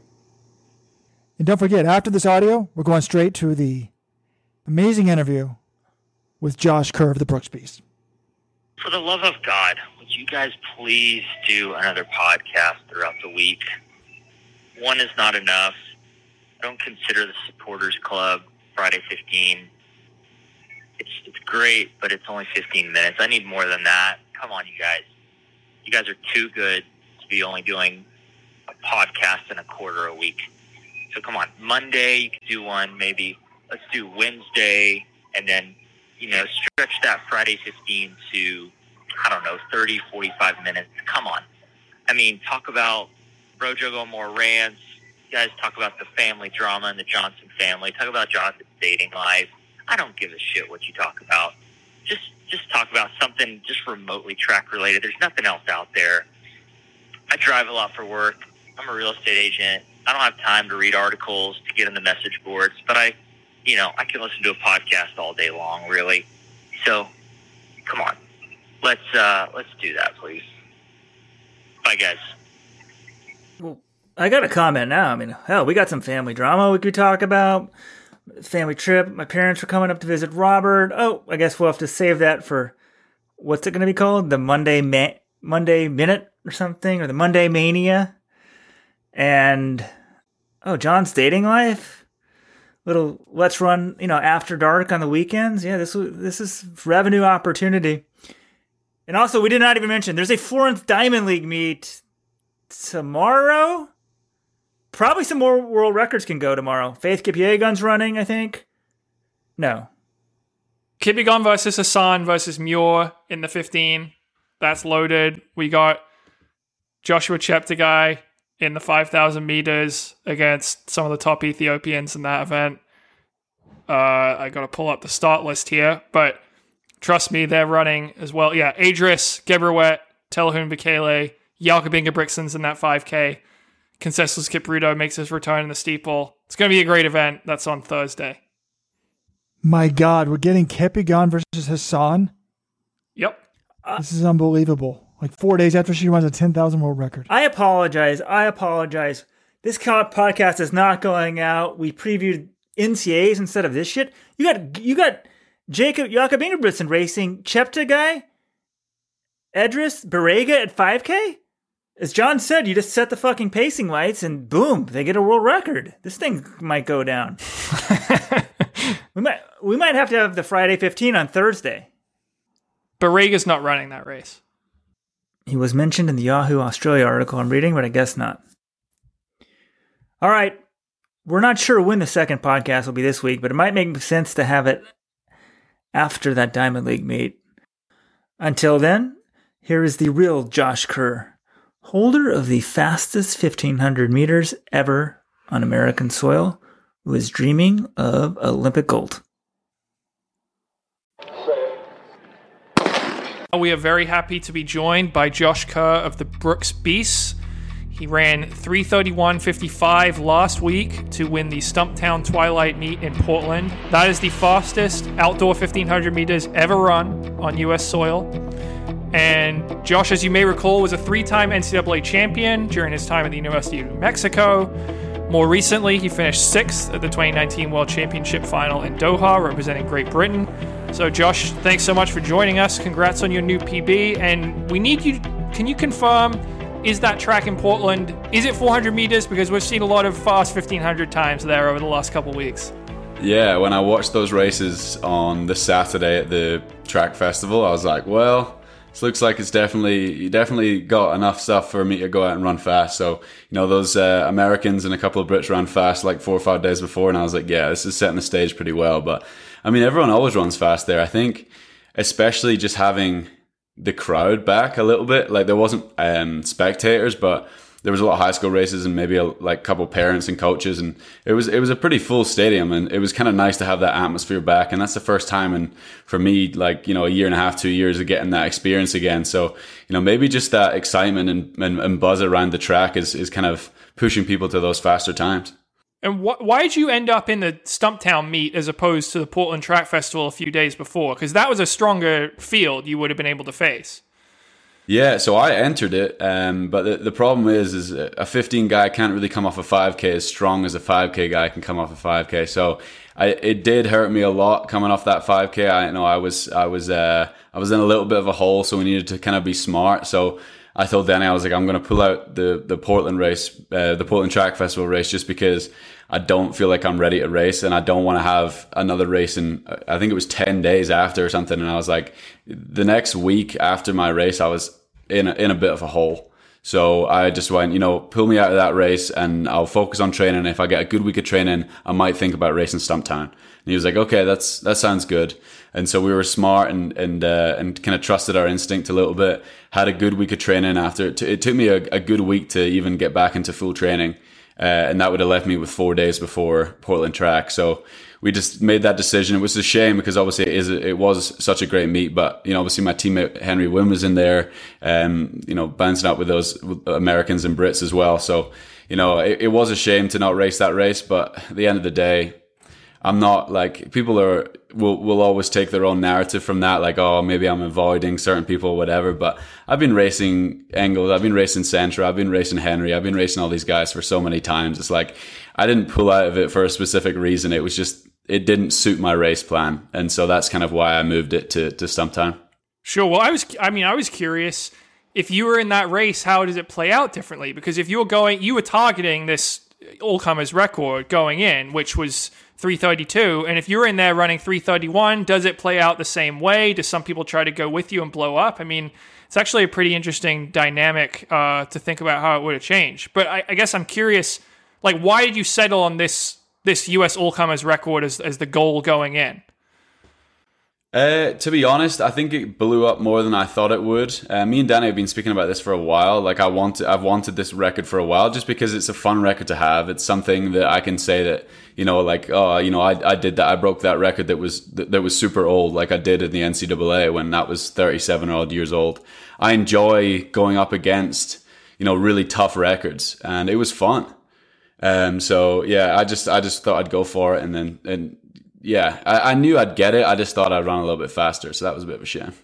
Yeah, well, you still got a personal best out of it. And one of the things I'm curious about is I saw on social media this was being touted as you were breaking Seb Coe's US all-comers record, but I looked at the stats. Apparently, Rashid Ramsey actually ran faster than Coe in 2006. He ran 332.34 versus Coe 332.53 in the 1984 Olympic final. Were you aware of that? I was not aware of that, and that would have been pretty embarrassing, huh? So yeah, no, I mean, there's this long list of compiled results from for every single result in the 1500s, like the top 1,000 times or something. And so we would just scroll down, trying to find somewhere in the US, and that's what we came upon. So yeah, we must have missed that one, but thank goodness I ran a good second faster than the proper record, or else I probably wouldn't have had that one, huh? Well, he was a doper anyway, so we shouldn't be worried about his time. Oh, perfect. I'm curious, you said you're upset with the time? I mean, what were you hoping to do solo out there? That's pretty amazing. Well, I mean, with 400 to go, I felt pretty strong. I think I just went one kick too early. I pushed 3 times in the race, and I think I pushed one too hard too early with 400 to go, because my last 70-ish wasn't the strongest. But yeah, again, like we've been working a lot on the 5K. So I'm really strong. I can get through rounds really well, but my lactic work hasn't been the best. So that's kind of what we've been working on right now. And that's what we'll be working on towards, the trials and the Olympic Games, hopefully. So yeah, I think, I wanted to run sub 30 or low 30s. So 31.5 was obviously great to get that record. But for me, it's, I want to be the best in the world. I want to be up in the top 3 ranked going into the Olympics or whatever it is. And I think that's what you need to do to be there. So, for me, it doesn't matter if I'm running Portland on my own or if I'm in the Monaco Diamond League. I'm always going to try and push fast times. And I think that's why people enjoy watching me racing, is just because sometimes you just need someone to grab a race by the scruff of the neck and just go for it and be ballsy and be brave. And I feel like that's what I bring to races. And you've got the British Olympic trials are at the end of the month, June 25th to 27th. And obviously you'll be running the 1500 there. Can you tell us how it works? Is it top 2 and then there's a discretionary spot? That's usually how it is in the UK, right? Yeah, it's the same as normal. So yeah, top 2, if you have the qualifying time, will go automatically. And then the third will be up for the discretion of the British Athletics Board.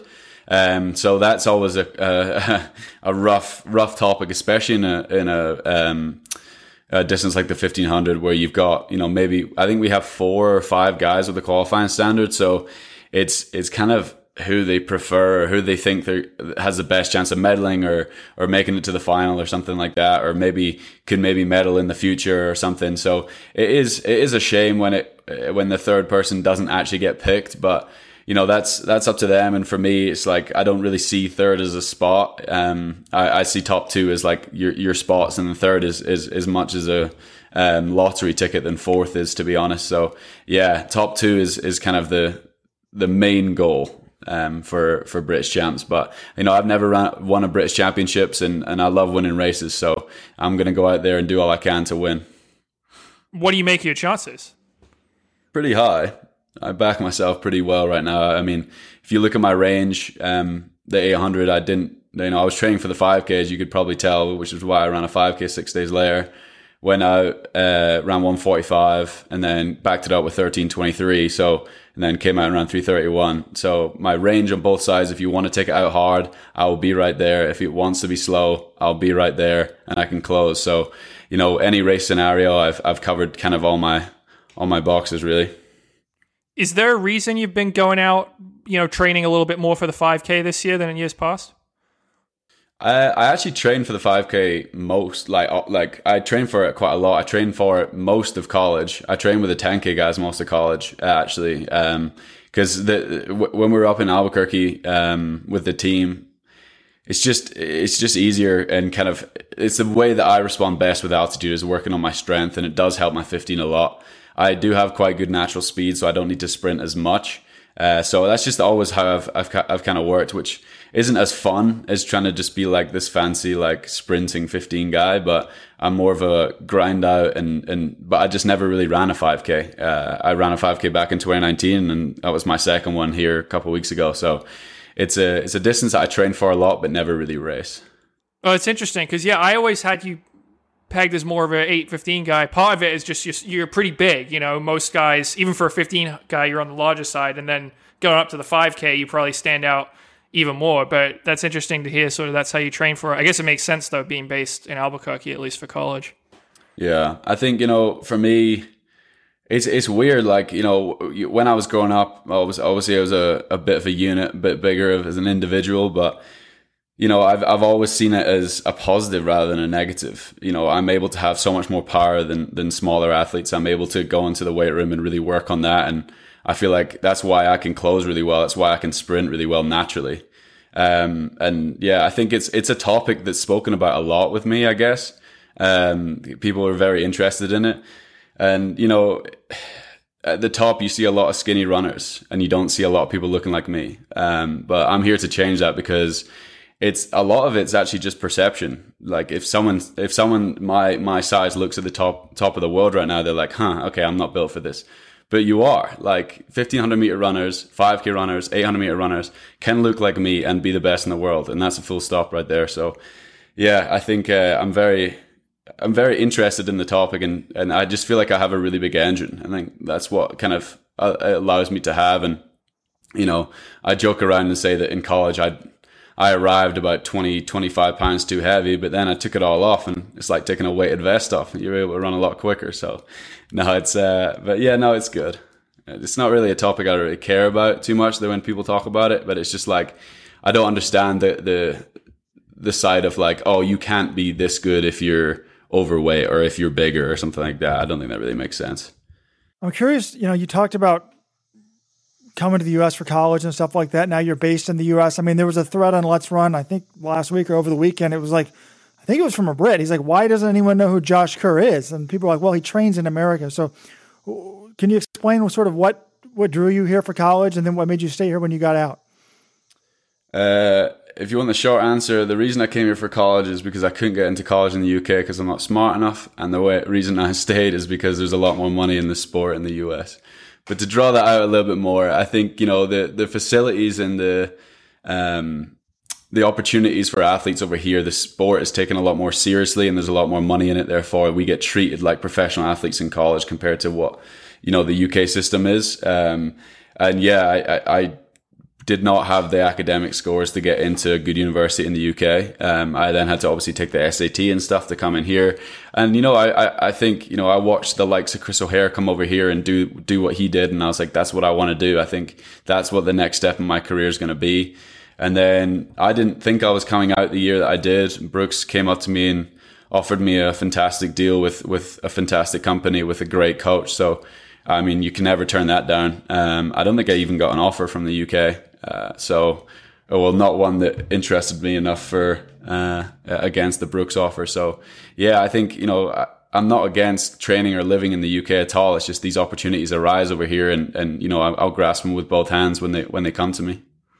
How do you feel that you're covered by the media in the UK? Do you think, being based in the US, you've been here for 5 years now, but I think as far as I can tell, I think you've only ever run one Diamond League. Obviously we had the pandemic last year, but do you feel like the British media, do you feel like you're undercovered? Do you feel like they forget about you sometimes? Or do you think they're pretty fair to you?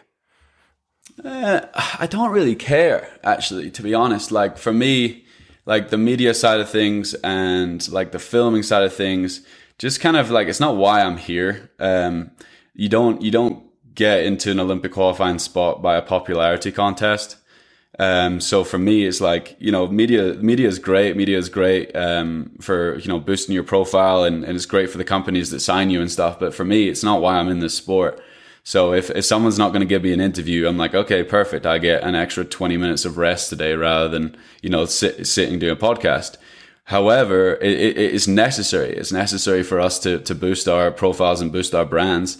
But yeah, I mean, people get really into it. You can see by my social media, I don't try very hard on there. It's not something that I'm here for. For me, I like my performances to speak for themselves. And when someone sees that my name's on a start list, they're like, wow, that's a really exciting race. I need to stand and watch that one. So that's pretty much what I'm trying to do. And for the UK side of things, I think, there's a couple of media people over there that I work with, that write stories when they see necessary. But yeah, I'm not like reaching out asking for any media right now or ever really. I see it as like, it does get quite, tiring if you do it a lot.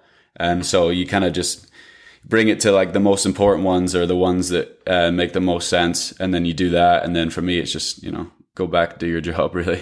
Oh, we should be honored that we have you on the podcast. This is the first thing I've done. I'm not going to do like any other media stuff. Like, I think it's great what you guys do. So I'd love to come on this. But if I'm going to sit on 5 or 6 podcasts for hours on end, like that's going to take away from the way I race. So, yeah. Good to hear. I've been a fan for a long time. And I was trying to think when it started. I mean, it was probably, 20, how could I forget 2017? I mean, you go into NCAAs indoors that year, King Chaz was a god and you just destroyed him in that mile.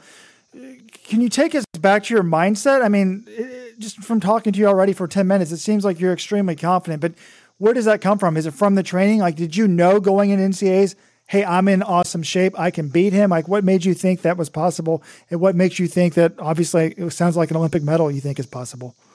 I think it comes from the respect I have for myself and the respect I have for the training that I do. I think people sometimes forget how hard you work. And when you look back on the sessions and what you give up and the sacrifices on a day to day, I never want to be selfish to myself, and those opportunities where I can show off what I do and the reason that I do them, I never shy away from that, and make sure that people know that I've been working hard.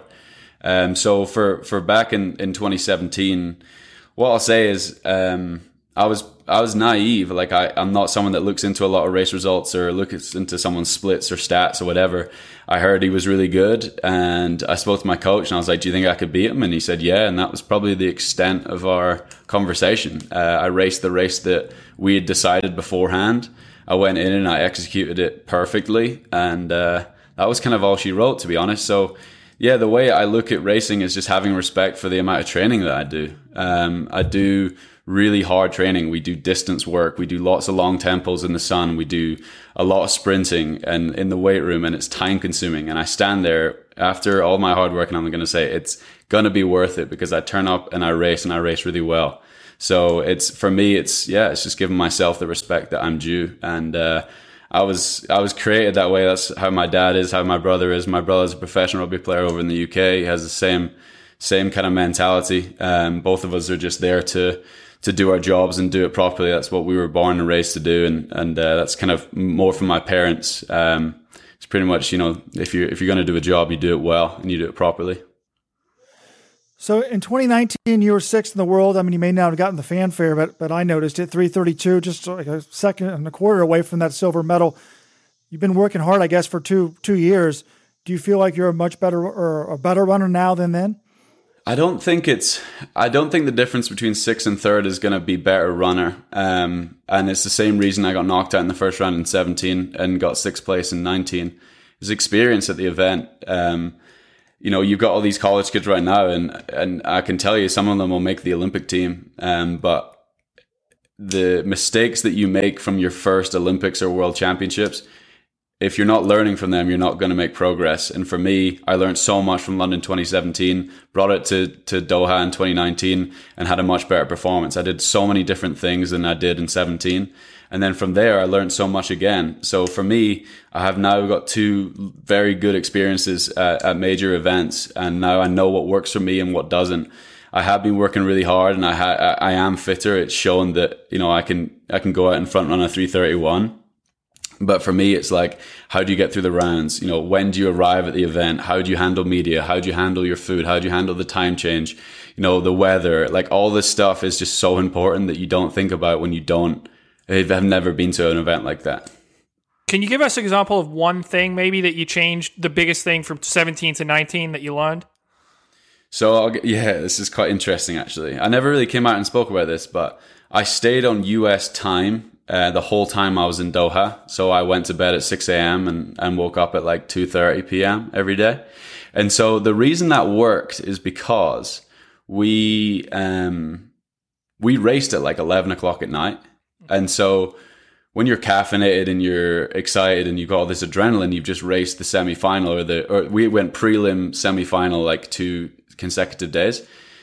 You're then home at 12:30, 1 a.m. Everyone's like, oh, I need to get to bed, but I've got all this caffeine in my system. I can't get to bed. I can't get to sleep till 4 a.m. anyway. Then they have to get up at 8. For me, I was like, well, this is the middle of the day for me. I can go back. I can have my lunch. I can have my dinner. Then I go to bed, and then I go through that whole process. So it was well thought out. And so we went into Doha like maybe 4 days before the event. But for London, I was in Font-Romeu for like 3 weeks training with people that I've never trained before and been in a place that I've never been before. Then went into London, did all these like trying all these different nutrition stuff that British Athletics were saying, like, oh, you need to have protein like at this point. And I wasn't professional at this point. I was still at UNM. I was a college kid, so I didn't know much about nutrition. So I was trying all these different things and training with all these different people who were my competitors. And yeah, it was a tough setup for me. And it was something that I learned that this is not for me. And then I went into the first round of London, just kind of like bright-eyed and just kind of fell apart really. So from there, we learned from that. We did that stuff in Doha. We did lots of different stuff in that, but that was kind of like a main thing. And it went very well. So we've learned a lot, and those are things you don't know until you do them. And one thing you've got this year that you didn't have in 2019 is, I guess, topic of the people think I'm obsessed with is the super spikes. How much do you think the new spikes are worth in terms of time? And I was talking to Jonathan before we started. I'm like, look, he was only a second away. If he had the super spikes, he would have medaled in 2019. But then Jonathan pointed out, well, two guys that did beat you in that race didn't have them either. But how much do you think they're worth, if anything? Look, I mean, I train constantly in my Brooks spikes. I train constantly in my Hyperion Elite 2s. You know, I genuinely don't know. For me, you know, Brooks are trying to bring out a new spike, and I trust them 100%. But for me, it's just, you know, racing's racing. I've worked hard. I've gone from 332.5 to 331.5, and I can tell you there's a whole lot of work in between. And so, no, I don't. I genuinely don't think it's. I don't think it's that. No. All right. Well, we said we'd keep it to about 20 minutes. I think we're a little over, but I want to hit you with two quick hitters before we go. So go for it. One, Hawker or Naguse at NCAAs? Naguse, because I would love for the record holder to win NCAAs. Oh yeah, I feel like that's something you broke the record in 2018 and you got beat at NCAA. So that's it's a hard thing to do, but Naguse is a fantastic athlete. All those guys are running really well, so it's going to be a fun race to watch. I'm excited, but I'd go for Naguse, yeah. And then the other thing I was going to ask, are you a football fan?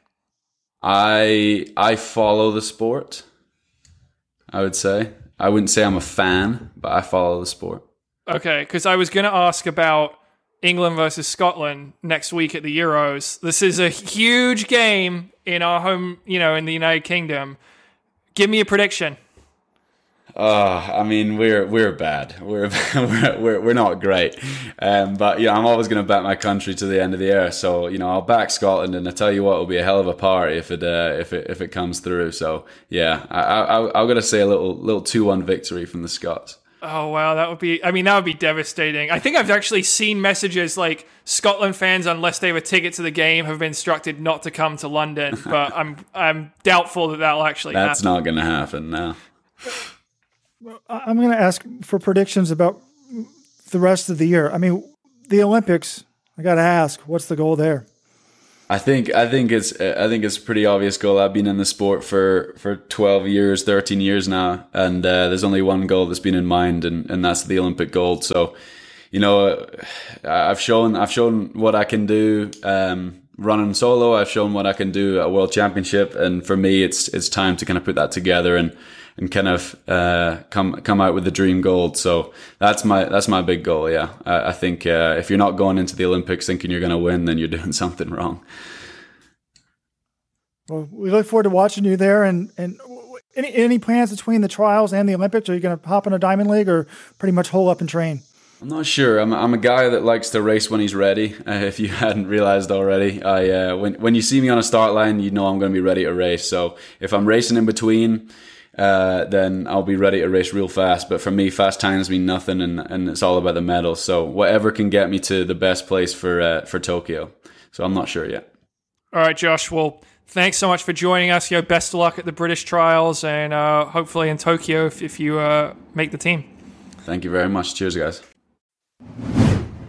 The LetsRun.com summer training program is back, better than ever. Last year, someone signed up, got a full ride to college. A few months later, whether you're a high school or a college or an adult, we can get you in shape. And we're now offering it free of charge to all annual supporter club members. Sign up today, letsrun.com/coaching. If you're already a VIP, just email us coaching@letsrun.com, coaching@letsrun.com, and we'll get you your training program. Also, get your picks in the NCAA prediction contest sponsored by On. Pick your top 3, and you can win some cool On prizes. And hey, we'll throw in a LetsRun.com shirt as well. It's pretty easy. You don't even have to know much about NCAAs. We've got a guide for you to do it. The Road to the Trials is sponsored by On LetsRun.com, and so is our NCAA prediction contest. Get your picks in now.